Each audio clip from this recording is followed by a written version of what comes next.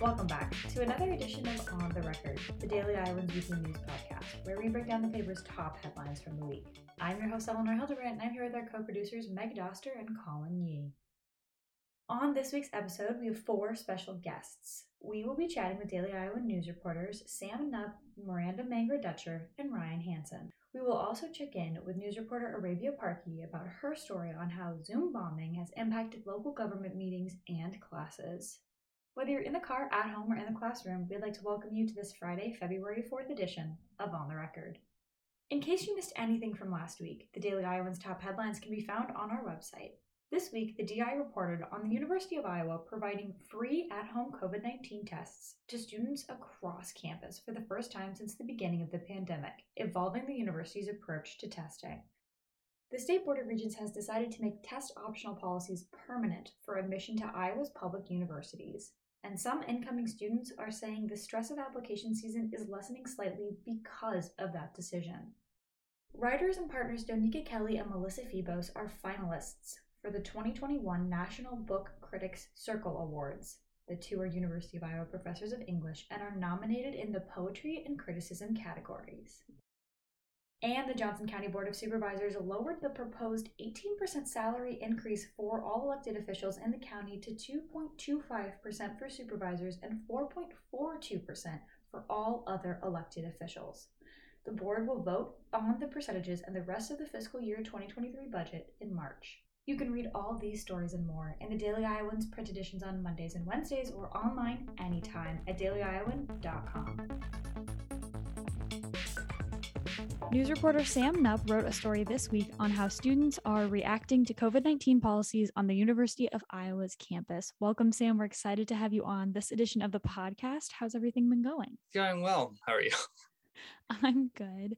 And so how many students did you speak to for the story? Where on campus did you find your sources? What did that process look like for you? Yeah, so me and Larry, the photographer for the story, we basically went around and we went to Becker Communications Building, the Adler Journalism Building, the library, the engineering building, Papa John, and then we talked to 26 students. However, one of them didn't want to be named in the article, so then he was pulled. So then officially we talked to 25, and then we just basically tracked people down. Whoever seemed approachable and amicable, we just approached and then talked with them. Yeah, for sure. That seems like a lot of different voices and different opinions. So what kind of reactions did you hear from the students that you spoke to? Were there any shared opinions and feelings, or were they kind of diverse? It depends on the subject. I mean, when it came to the topic of staying in person, most students agreed that they wanted to, although there were a lot that agreed they would be okay doing hybrid classes. And then some were saying, it's probably safer if we go online, but for the sake of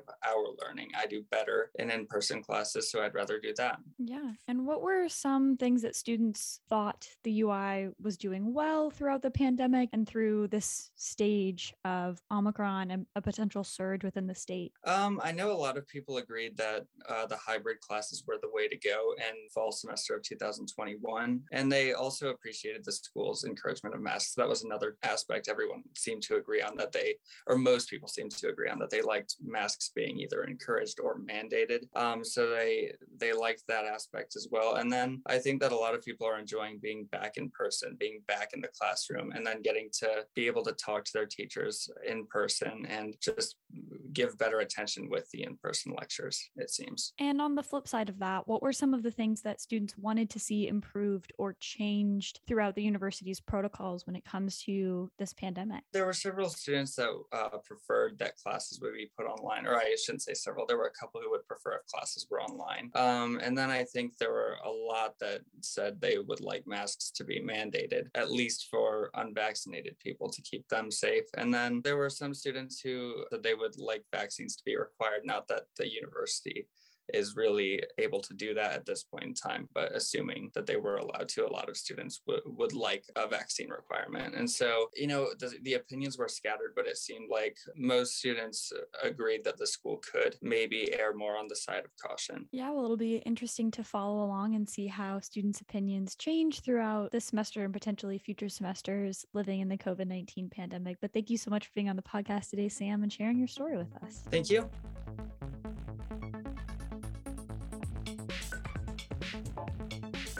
Next, we have news reporter Marandah Mangra-Dutcher, who wrote a story this week about Dance Marathon's big event coming up this weekend. Welcome, Marandah. We're excited to have you on the podcast as a guest today. How has your week been? My week's been pretty busy so far, but hopefully by the end of the week it kind of levels out. But overall, I'm doing pretty well. Good. That's always good to hear. And so since Dance Marathon has moved virtual again for the second year in a row, what kind of changes can we expect to see during the University of Iowa's Dance Marathon's big event this weekend? So during the big event this weekend, it's starting at 7 p.m. on Friday until 7 a.m. the next day. And by doing that, there's going to be increments of different Zoom links that participants are encouraged to join. And that's how they are going to participate and do this big event. They do, however, have options for a hybrid option for people to be in person, but that's a very limited capacity. And there's a whole list of specifications that you had to meet in order to be in person. But overall, since they did do this last year, they kind of know what to expect at this point. The director, Anna Dodge, said that it was a relatively smooth switch. Yeah, and alongside that kind of smooth transition that Executive Director Dodge explained to you, what were some of the challenges that Dance Marathon's executive team faced when putting the big event together in this format on such a short period of time since they switched over in January? What was discussed with me was, I guess, the biggest issue that they have faced was the capacity that they can have in the IMU building. So they had to meet with UIHC leaders and Division of Student Life leaders, and they sat down and discussed probability of how many people could be in the building at once at a safe level. And they determined that number to be about 100 people in all of the rented space that they have at the Iowa Memorial Union. But overall, that was the biggest challenge that they've discussed with me. Yeah, capacity limits are something that look like they're going to be here to stay with COVID. And so how has Dance Marathon adjusted other events during the year because of the pandemic? Has there been a lot of shuffling, or is this the one example that they've had to deal with this year? They were, as far as I am aware, and what we've discussed was they were running with everything being in person. That was what they were doing. A lot of their prior fundraising that they've done this year has been in-person events. They were running with the idea that this big event was going to be in person, and that's how they advertised it. And unfortunately, they did have to move it online because of the Omicron COVID-19 surge. Yeah, and what kind of stuff will you be covering this weekend, considering it is virtual and the events have kind of altered in some aspects to be safer and to maintain the online availability for the dancers? That's a good question. So as far as covering the actual event, me and another reporter, Emily, will be hopping on occasionally throughout the day on different Zoom links that they have on their website just to check in and see how the dancers are doing and what they're doing during that event. We also have set up a time to meet with the director again as the event is going on, just to see how she thinks the event is going and how it's running. And then finally, the big reveal at the end where they reveal their final total, we will be watching virtually. Yeah, well, our listeners will have to watch out for that because it'll be coming out regularly with updates, and then finally at the end of Saturday evening on the Daily Iowans website. But thank you so much for being on the podcast today, Marandah, and sharing your story and your future story with us. We can't wait to have you back sometime this semester. Yeah, thanks for having me.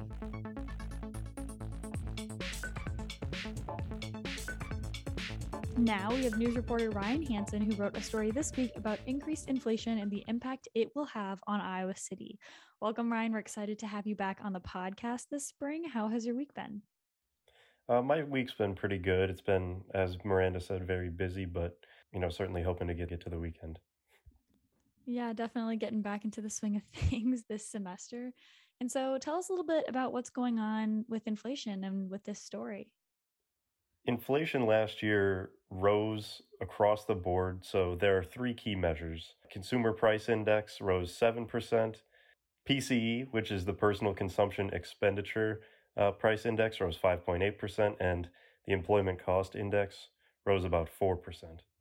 Lots of rising percentages there. And so how will students, whether that be at the University of Iowa or in a more generalized sense, be impacted by these increases in this change within inflation?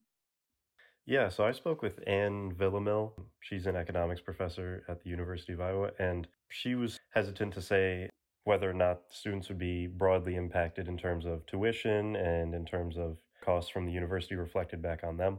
She did say that across the board, there will be broad impacts on the purchasing power for everyone. So as this inflation has gone up, the purchasing power of a particular dollar has certainly gone down. And so for students, they might see price increases in downtown Target, for example, or local bars and local restaurants. Yeah, and you kind of started answering this with your last question, but how will the greater Iowa City community feel the impacts of the rise in inflation alongside students who are seeing some changes economically? Yeah, Villamil said that it sort of depends on the business that you're in, but the cost of labor and finding workers, I think, as we've all seen, as the cost of labor has gone up and it's been a lot more difficult to find workers. And so on the supply side, a lot of costs are going to go up for businesses. That just sort of compounds with other problems we've seen within the economy for businesses, such as supply chain problems, where certain products have been unavailable or hard to obtain over the course of the COVID pandemic.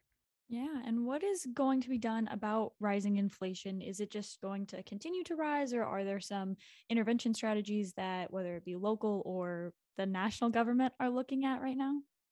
So on a national level, the Federal Reserve has a lot of control over what could happen to interest rates. So on a national level, the Federal Reserve has a lot of control over what happens with inflation. And what they are planning on doing, they've announced, is they're going to raise interest rates, which is going to result in inflation sort of slowing down and stopping. The inflation we saw last year, those numbers I mentioned earlier, are some of the highest we've seen in 4 decades. And so what the Fed is really trying to do is limit the increase in inflation and figure out a solution that doesn't tank the economy, but sort of finds a balance between keeping the economy stimulated despite COVID-19 and other aspects such as supply chain, and limiting the vast rising inflation. Yeah, well, thank you so much for being on the podcast today, Ryan, and talking to us a little bit about inflation and how it impacts our communities. We can't wait to have you back sometime to share another story. Thank you so much for having me.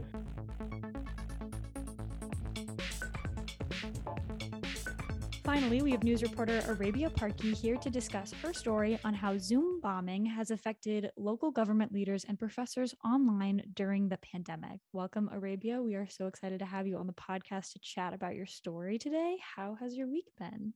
My week has been pretty good, and I hope it just keeps getting better. Thank you so much for having me.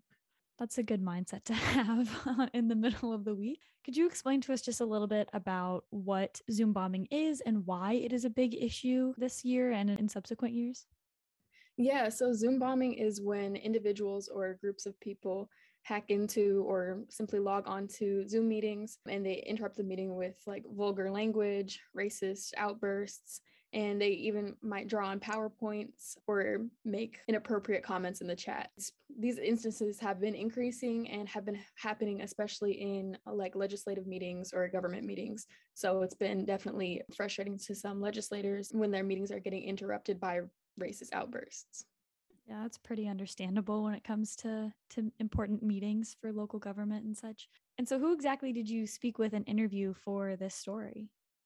So I spoke with multiple Iowa legislators, including Representative Akeo Abdul Samad, Chair of the Iowa Democratic Black Caucus, Al Womble, as well as Representative Phyllis Thiede. And locally in the Iowa City area, I spoke to Ty Coleman, who is a part of production services of Iowa City. Yeah, and so what kind of reactions did your plethora of different sources have with their experiences of Zoom bombing? What did that kind of look like and how did they feel about being Zoom bombed? Yeah, so one of the reactions that stood out the most to me, of course, they were all pretty frustrated with these Zoom bombing incidents, but one of the reactions that stood out the most was Representative Akeo Abdul Samad, who said he took these reactions or these outbursts as a teaching moment. He took these Zoom bombing incidents as teaching moments because the attendees of the meetings that have been Zoom bombed oftentimes hadn't experienced racism firsthand like this. So this was an opportunity for them to see how these Black legislators are being treated by racist citizens. So I'm definitely taking that as a moment to teach the attendees and pretty much just take it in stride and continue the work that needs to be done for the community.